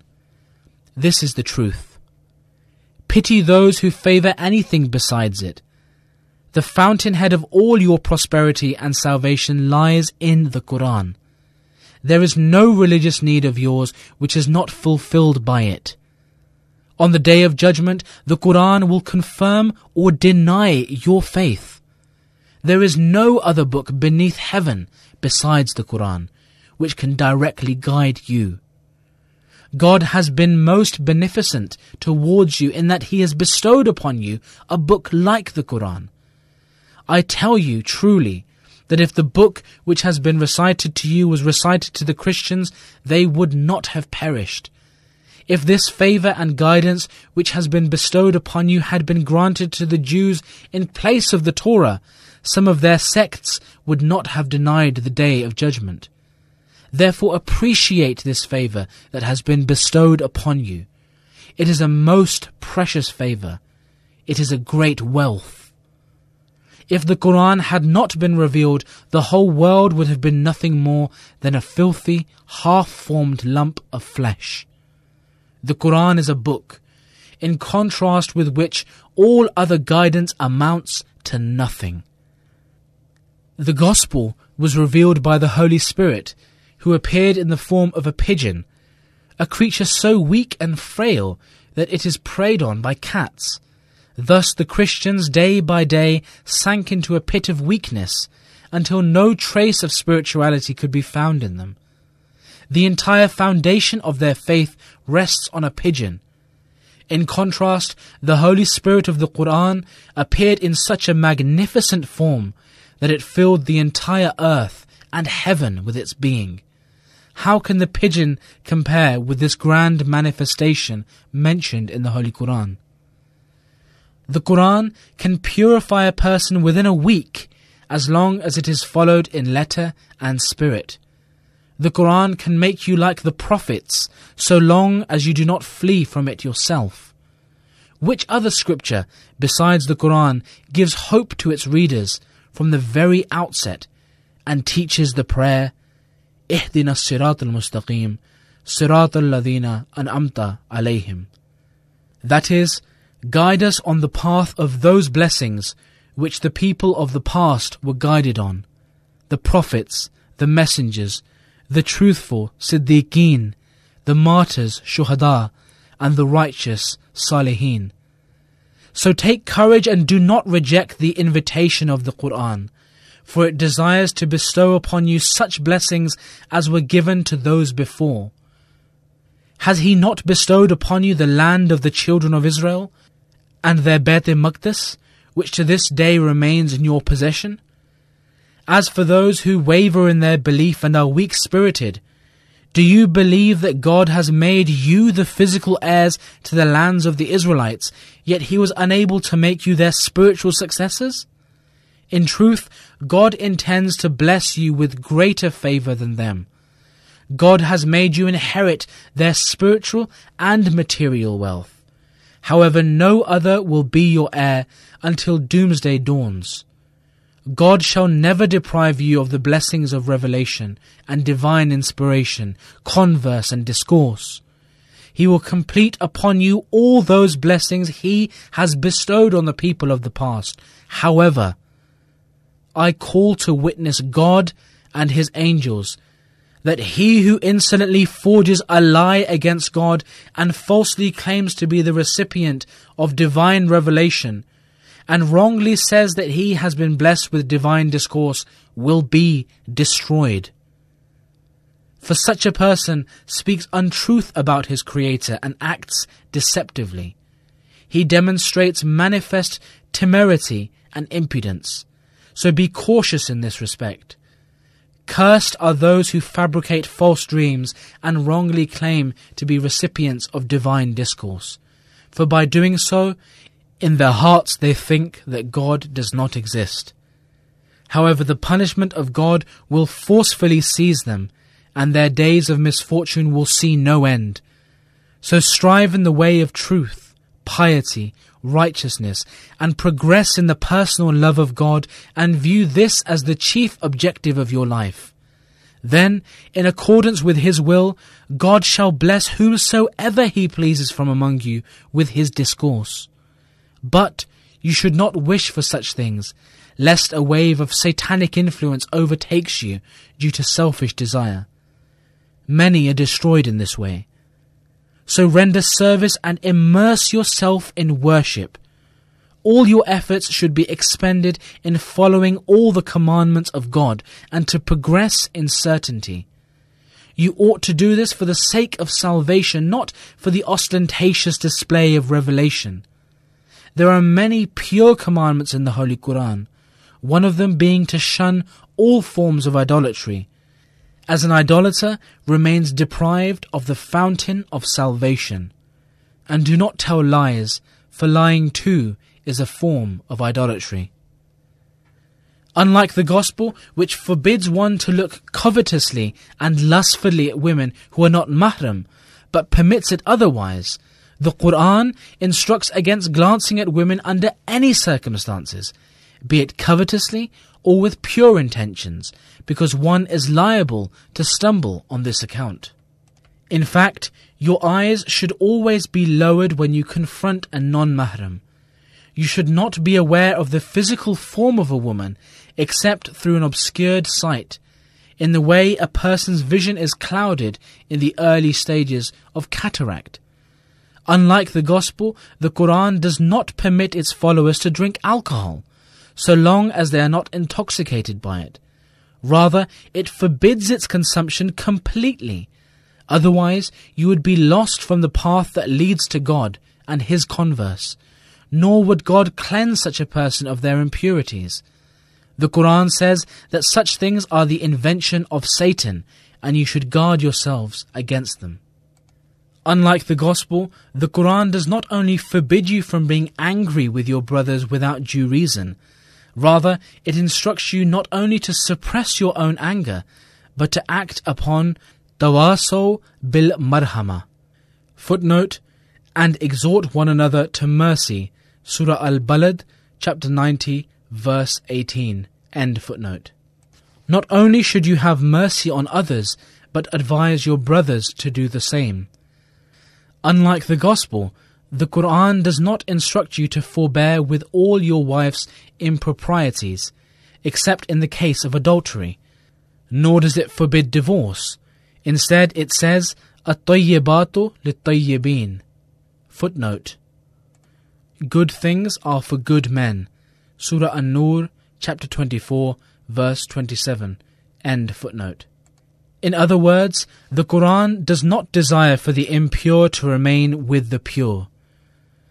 Though your wife may not be adulterous, if she casts lustful glances at others and embraces them, or is guilty of such actions which verge on infidelity, though she has not yet committed the act of adultery, or if she reveals her nakedness, if she is idolatrous and mischievous, and if she is averse to the Holy God in whom you believe, then, if she does not change her ways, you are free to divorce her. For her mode of life has already estranged her from you. She is no longer a part of you. Under such circumstances, it would not be lawful for you to shamelessly remain with your wife, for she is no longer a part of your body. but is instead a foul and rotten limb, which ought to be amputated. Let it not be the case that she diseases your other limbs as well, which then causes your death. Again, the Quran, unlike the Gospel, does not completely prohibit you from taking oaths. Rather, it prohibits meaningless oaths. For on certain occasions, oaths are a way to bring about a judgment. God does not desire that any form of testimony be prevented, otherwise His wisdom would be brought into question. It is only natural that when no one is available to testify in a dispute, an oath in the name of God becomes necessary because it calls upon God as a witness. And unlike the Gospel, the Quran does not prohibit you from resisting an oppressor in all circumstances. Rather, it says, جَزَاءُ سَيِّئَةٍ سَيِّئَةٌ مِثْلُهَا فَمَنْ عَفَا وَأَصْلَحَ فَأَجْرُهُ عَلَى اللَّهِ. Surah Ash-Shura, chapter 42, verse 41. That is, the recompense of any injury is an injury the like thereof.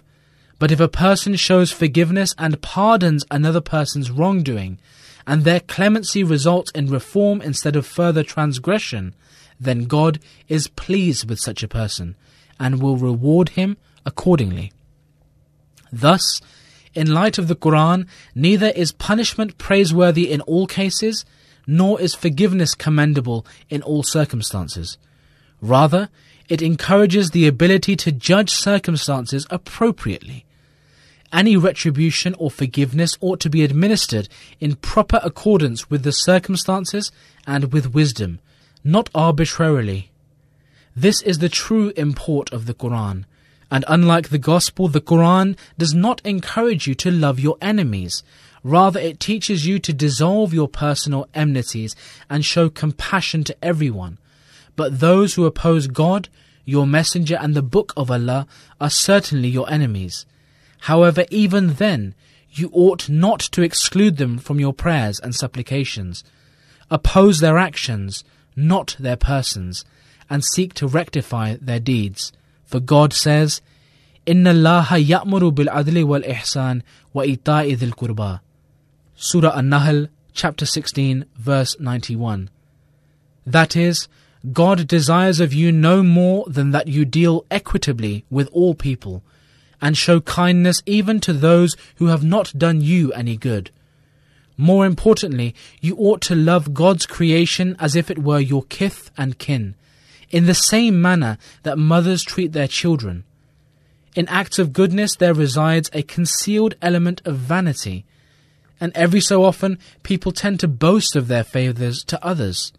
But such a person who performs goodness out of spontaneous desire in the likeness of a mother can never be concerned for vanity. Thus, the highest level of virtue originates from one's natural yearning, like that of a mother. Moreover, this verse not only relates to God's creation but also to God Himself. Justice, adl, towards God means to remember His blessings and show obedience to Him. Goodness, ihsan, towards God means to be firmly convinced of His existence as though one can see Him.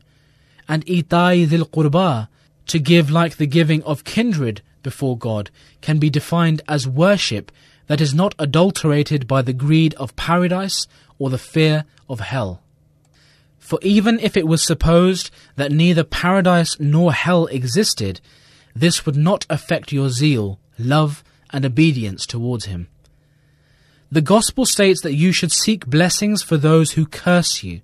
However, the Quran teaches that you should do nothing of your own ego. Rather, acquire an edict from your heart, the abode of divine manifestations, on how to govern your behavior toward such persons. If God instills in your heart that the one who curses you is worthy of compassion and is not cursed by heaven, curse them not.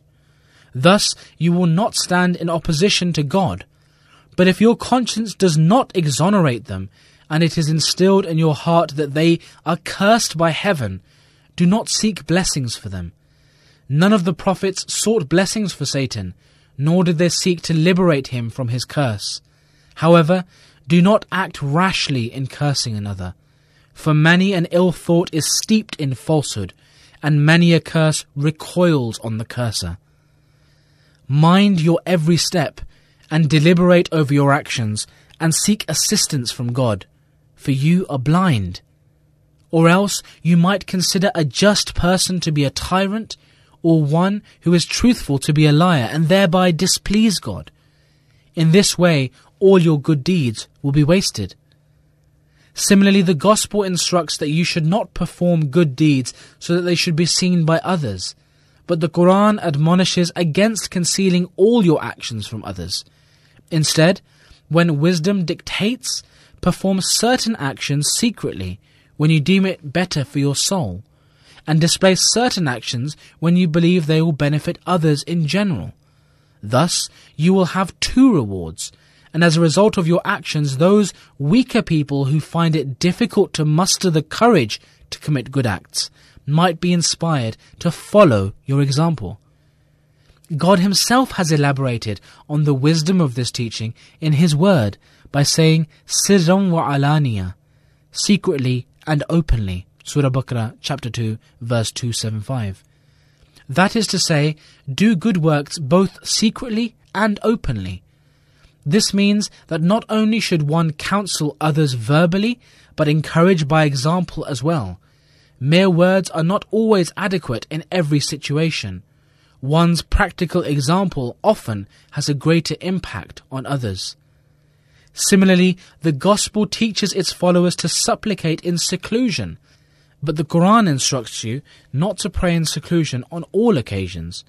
At times you ought to openly pray before others, in the company of your brethren, for if any of your entreaties are accepted, they might serve to increase the faith of the gathering at large, and cause others to be inclined towards prayer. Similarly, the Gospel directs us to pray, Our Father which art in heaven, hallowed be thy name. Thy kingdom come, thy will be done in earth as it is in heaven. Give us this day our daily bread, and forgive us our debts as we forgive our debtors. And lead us not into temptation, but deliver us from evil. For thine is the kingdom, and the power, and the glory forever. Matthew chapter 6, verses 9 to 13. Contrary to this, the Quran says that the earth is not empty of God's holiness, for it is proclaimed not only in heaven, but also on earth, as it is said, وَإِن مِّن شَيْءٍ إِلَّا يُسَبِّحُ بِحَمْدِهِ يُسَبِّحُ لِلَّهِ مَا فِي السَّمَاوَاتِ وَمَا فِي الْأَرْضِ. Surah Bani Israel, chapter 17, verse 45. Surah Al-Jumu'ah, chapter 62, verse 2. That is, every particle of heaven and earth glorifies and proclaims the holiness of God, and everything in them is engaged in His glorification and praise.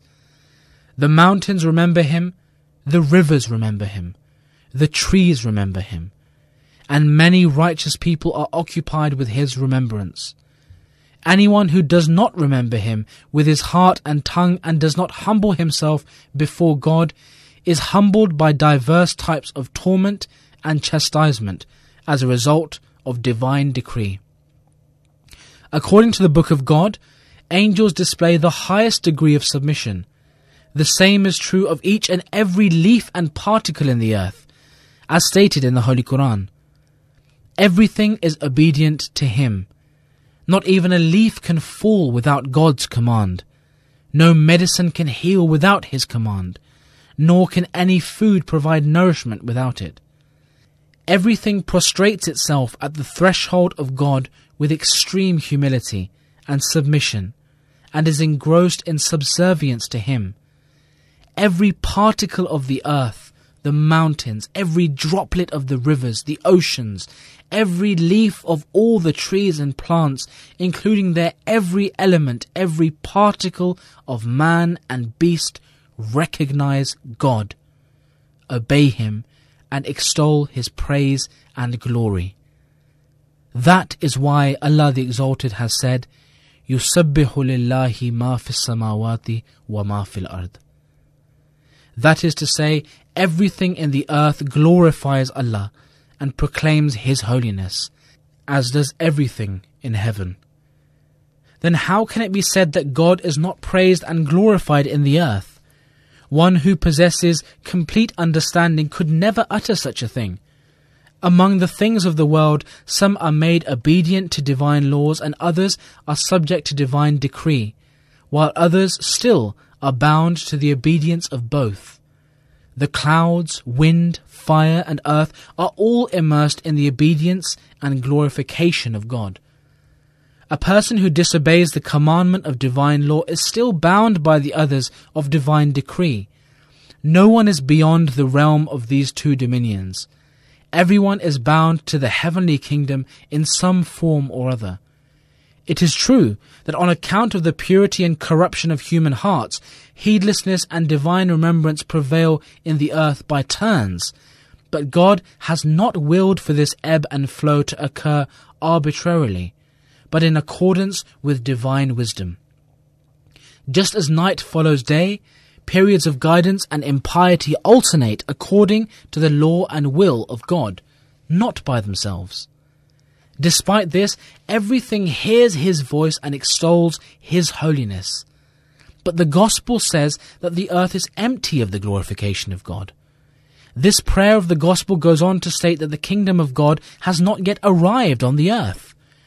Due to his dominion not yet having been established on earth, God's will has not been put into effect on the earth, as it operates in heaven.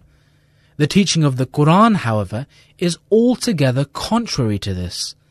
The Quran clearly states that no thief, murderer, adulterer, disbeliever, or anyone who is disobedient, rebellious, or an offender can perpetrate any evil upon the earth unless he is permitted from heaven.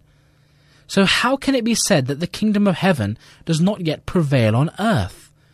Does some other opposing force stand in the way of the enforcement of God's command on the earth? Holy is Allah, certainly not. Rather, God himself has established one law for the angels in heaven and another for man on the earth.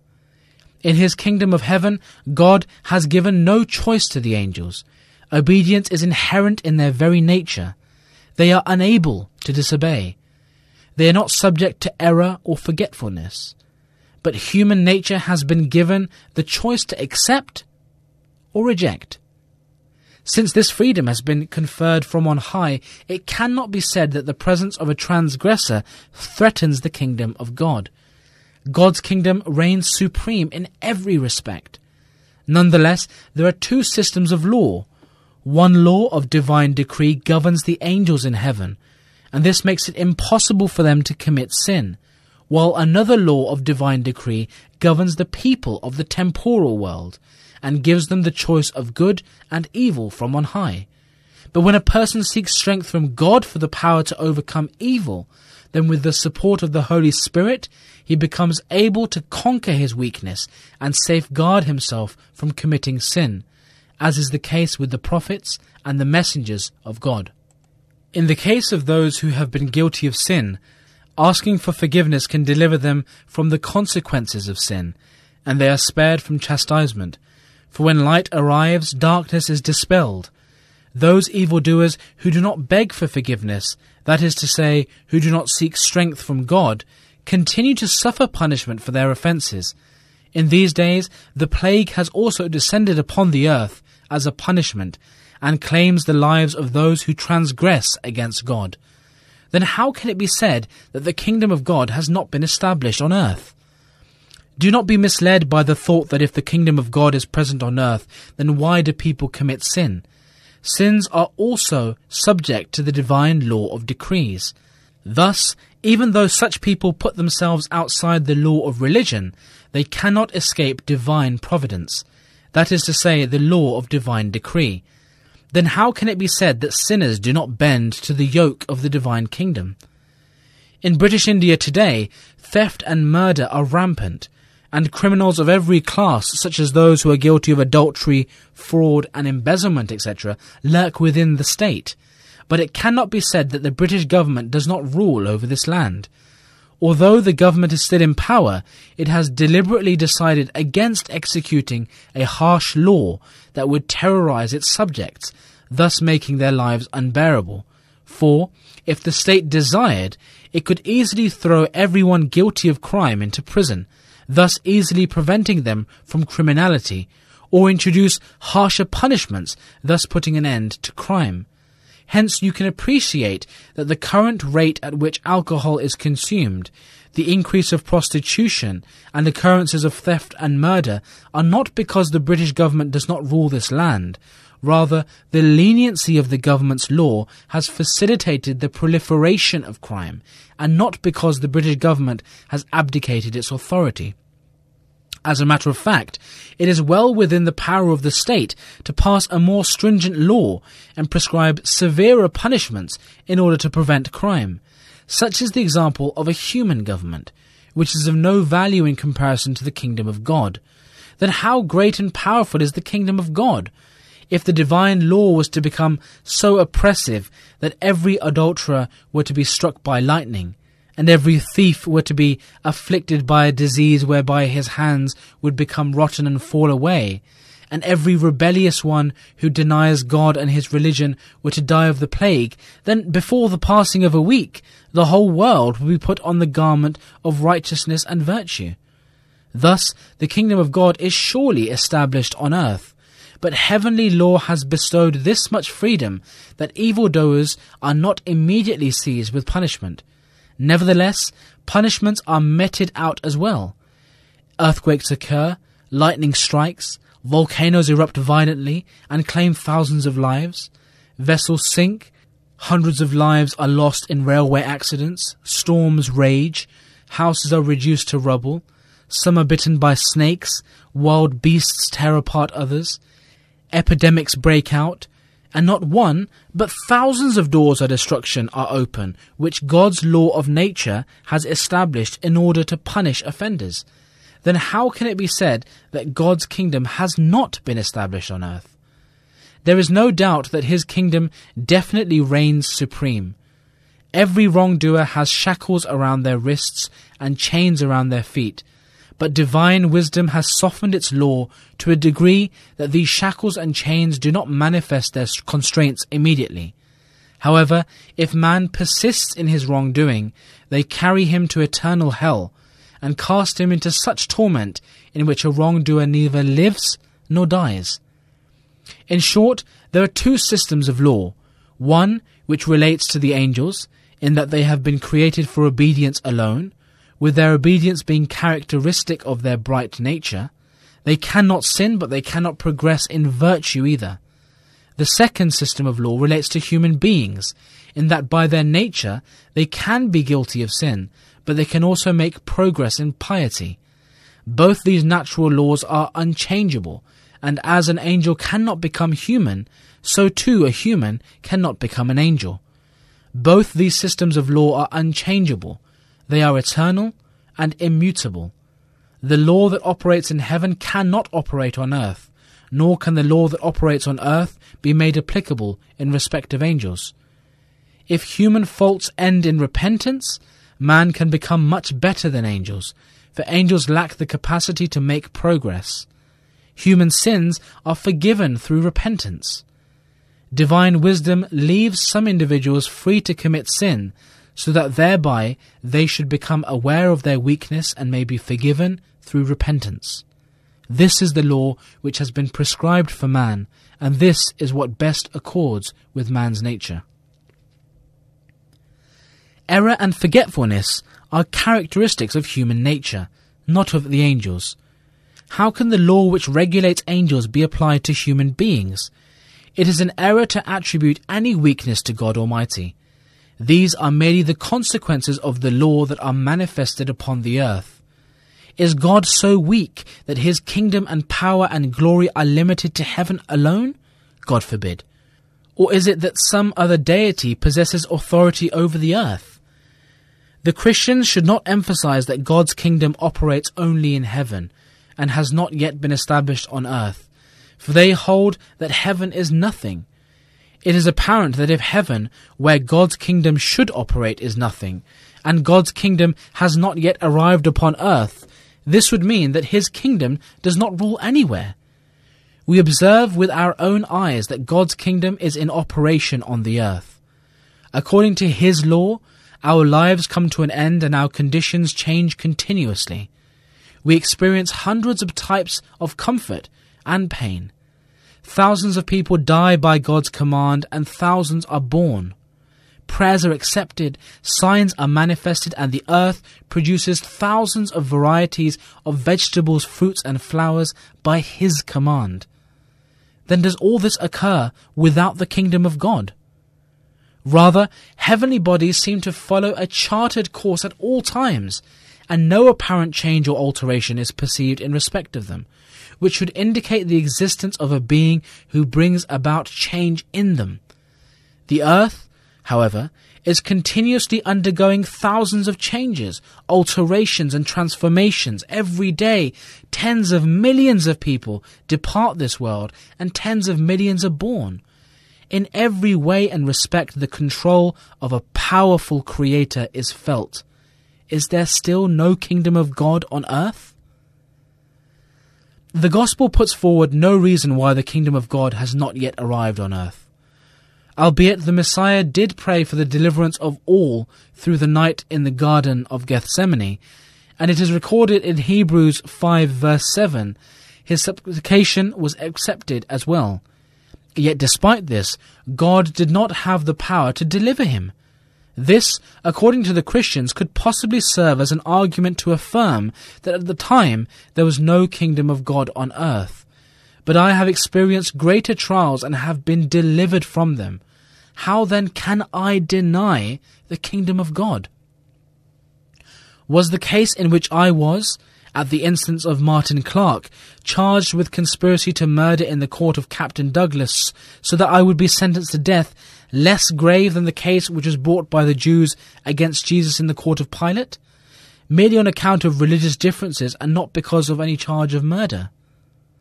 But as God is the sovereign of both heaven and earth, he informed me in advance of this case, in that such a trial was forthcoming, and then he told me that I would be exonerated. The news was announced to hundreds of people in advance, and ultimately I was discharged. It was the kingdom of God which delivered me from this case, which had been brought against me at the joint instance of the Muslims, Hindus, and Christians. Thus, not once but many a time I have witnessed the kingdom of God upon earth, and I am compelled to believe in the verse, Lahu mulku samawati wal ard, meaning the kingdom of God is established both upon earth and in heaven. Moreover, I am bound to believe in the verse, إنما أمره إذا أراد شيئا أن يقول له كن فيكون. That is, all of heaven and earth is obedient to him. When he wills a thing, he says be, and it happens at once. Then God says, وَاللَّهُ غَالِبٌ عَلَى أَمْرِهِ وَلَكِنَّ أَكْثَرَ النَّاسِ لَا يَعْلَمُونَ. In other words, God has full power over his will, but most people are unaware of his power and might. So much for the prayer taught in the gospel, which causes human beings to despair of the mercy of God and allows Christians to take exception with his providence, beneficence, reward, and punishment, to the extent that they consider God incapable of helping them in this world, until his kingdom should arrive upon the earth. In contrast, the prayer that God has taught the Muslims in the Quran illustrates that God is not powerless on the earth, like vanquished rulers. On the contrary, his system of providence, graciousness, mercy, reward, and punishment are in operation on earth, and he has the power to help those who worship him and can destroy sinners with his wrath. The prayer is as follows. Alhamdulillahi Rabbil Alameen, Ar-Rahman Ar-Rahim, Maliki Yawmiddin, Iyyaka na'budu wa iyyaka nasta'in, Ihdina as-siratal mustaqim, Siratal ladhina an'amta alayhim, Ghayril maghdubi alayhim waladdallin. Amen. Translation: God alone is worthy of all praise. That is to say, there is no deficiency in his kingdom. None of his excellencies await a future state which is deficient today, but would be supplemented tomorrow. No aspect of his kingdom is ineffectual. He nourishes all the worlds. He bestows His mercy prior to any endeavor. Further, He also bestows His mercy in response to man's actions. He rewards and punishes at the appointed time. Him alone do we worship, and from Him alone do we seek help. We pray that He should show us all the paths from which we can earn His bounty, and should keep us away from those paths which would incur us His wrath and lead us astray. This prayer, which is set out in Surah Fatiha, is in clear contrast to the prayer taught in the Gospel, which rejects the present kingdom of God as having been established on earth. Thus, according to the Gospel, neither God's providence, nor His graciousness, nor His mercy, nor His power to reward and punish is in operation on earth, because God's kingdom has yet to be established on earth. Surah Fatiha, however, indicates that God's kingdom is present on earth, and this is why the surah fully illustrates all the requisites of kingship. It is obvious that a king should possess the following qualities. He should possess the ability to nourish the people. In Surah Fatiha, this quality is alluded to with the words Rabbul Alameen, the Lord of all the worlds. The second quality of a king should be that he should arrange for all the necessities that are required for the sustenance of his subjects, out of his kingly mercy and not in return for any service. This quality is affirmed in God by referring to Him as Ar-Rahman, the Gracious. The third quality which a king should possess is that he should appropriately help his subjects towards the achievement of that which they cannot attain by their own efforts. The surah affirms this quality by the use of the word Ar-Rahim, the Merciful. The fourth quality that a king should possess is that he should have the power to dispense reward and punishment, so that social conditions should not be disturbed. This quality is affirmed in God by describing Him as Maliki Yawmiddin, Master of the Day of Judgment. In short, the aforementioned surah presents all those essentials of kingship which prove that God's kingdom and kingly control are in operation on earth. As such, God's Rububiyat, providence, is present. His Rahmaniyat, graciousness, is present. His Rahimiyat, mercy, is present. His ongoing succor and punishment are present. Indeed, all the prerequisites of kingship are found to exist on earth in relation to God. Not a single particle is beyond His authority. Every kind of recompense and each and every form of mercy rests in His hand. On the other hand, the Gospel teaches that the kingdom of God has not yet been established among us, and that we should pray for its future establishment. In other words, at present, their God is not the master and king of the earth. Thus, how can one invest any hope in such a God? Listen and understand that true cognizance is to know that every particle of the earth is as much under the control of God as every particle of heaven is within His kingdom. Both heaven and earth display a grand manifestation. As a matter of fact, the manifestation of heaven is a matter of faith. The average person has neither ascended to heaven nor witnessed this manifestation, but the manifestation of God's kingdom upon earth is clearly visible to everyone's eyes. Footnote. The verse وَحَمَلَهَا الْإِنسَانِ also establishes that only human beings are capable of true obedience to God, for they are able to elevate their obedience to a state of love and affection. They take upon themselves thousands of trials and prove that God's kingdom reigns on earth. How can the angels render the kind of obedience that is coupled with anguish of heart? End footnote. Every human being, however wealthy he might be, must ultimately drink from the goblet of death, contrary to his desire. Observe, therefore, how the manifestation of the command of this true king is visible upon the earth. For when his commandment comes, no one can ward off their death for even a second. When a person is afflicted with a vile and mortal illness, no medical practitioner or physician is able to cure it. Reflect, therefore, what a manifestation of God's kingdom can be seen on earth. in that his command cannot be rejected. How then can it be said that the kingdom of God is yet to be established on earth and will arrive at some time in the future? Reflect, therefore, that in this age God's heavenly commandment has shaken the earth with the plague, so that this may serve as a sign for his promised Messiah. Who then can remove it without God's will? How can we assert that God's kingdom has not been established on earth? An evildoer dwells on God's earth like a captive and seeks to evade his death, but God's true kingdom brings about his end, and the angel of death ultimately seizes such a person. How then can it be suggested that the kingdom of God is yet to be established on earth? Take heed! Every day millions of people die on earth in a moment by God's command, and millions more are born in accordance with his will. Millions of underprivileged persons are made wealthy by his command, and millions of the wealthy become poor.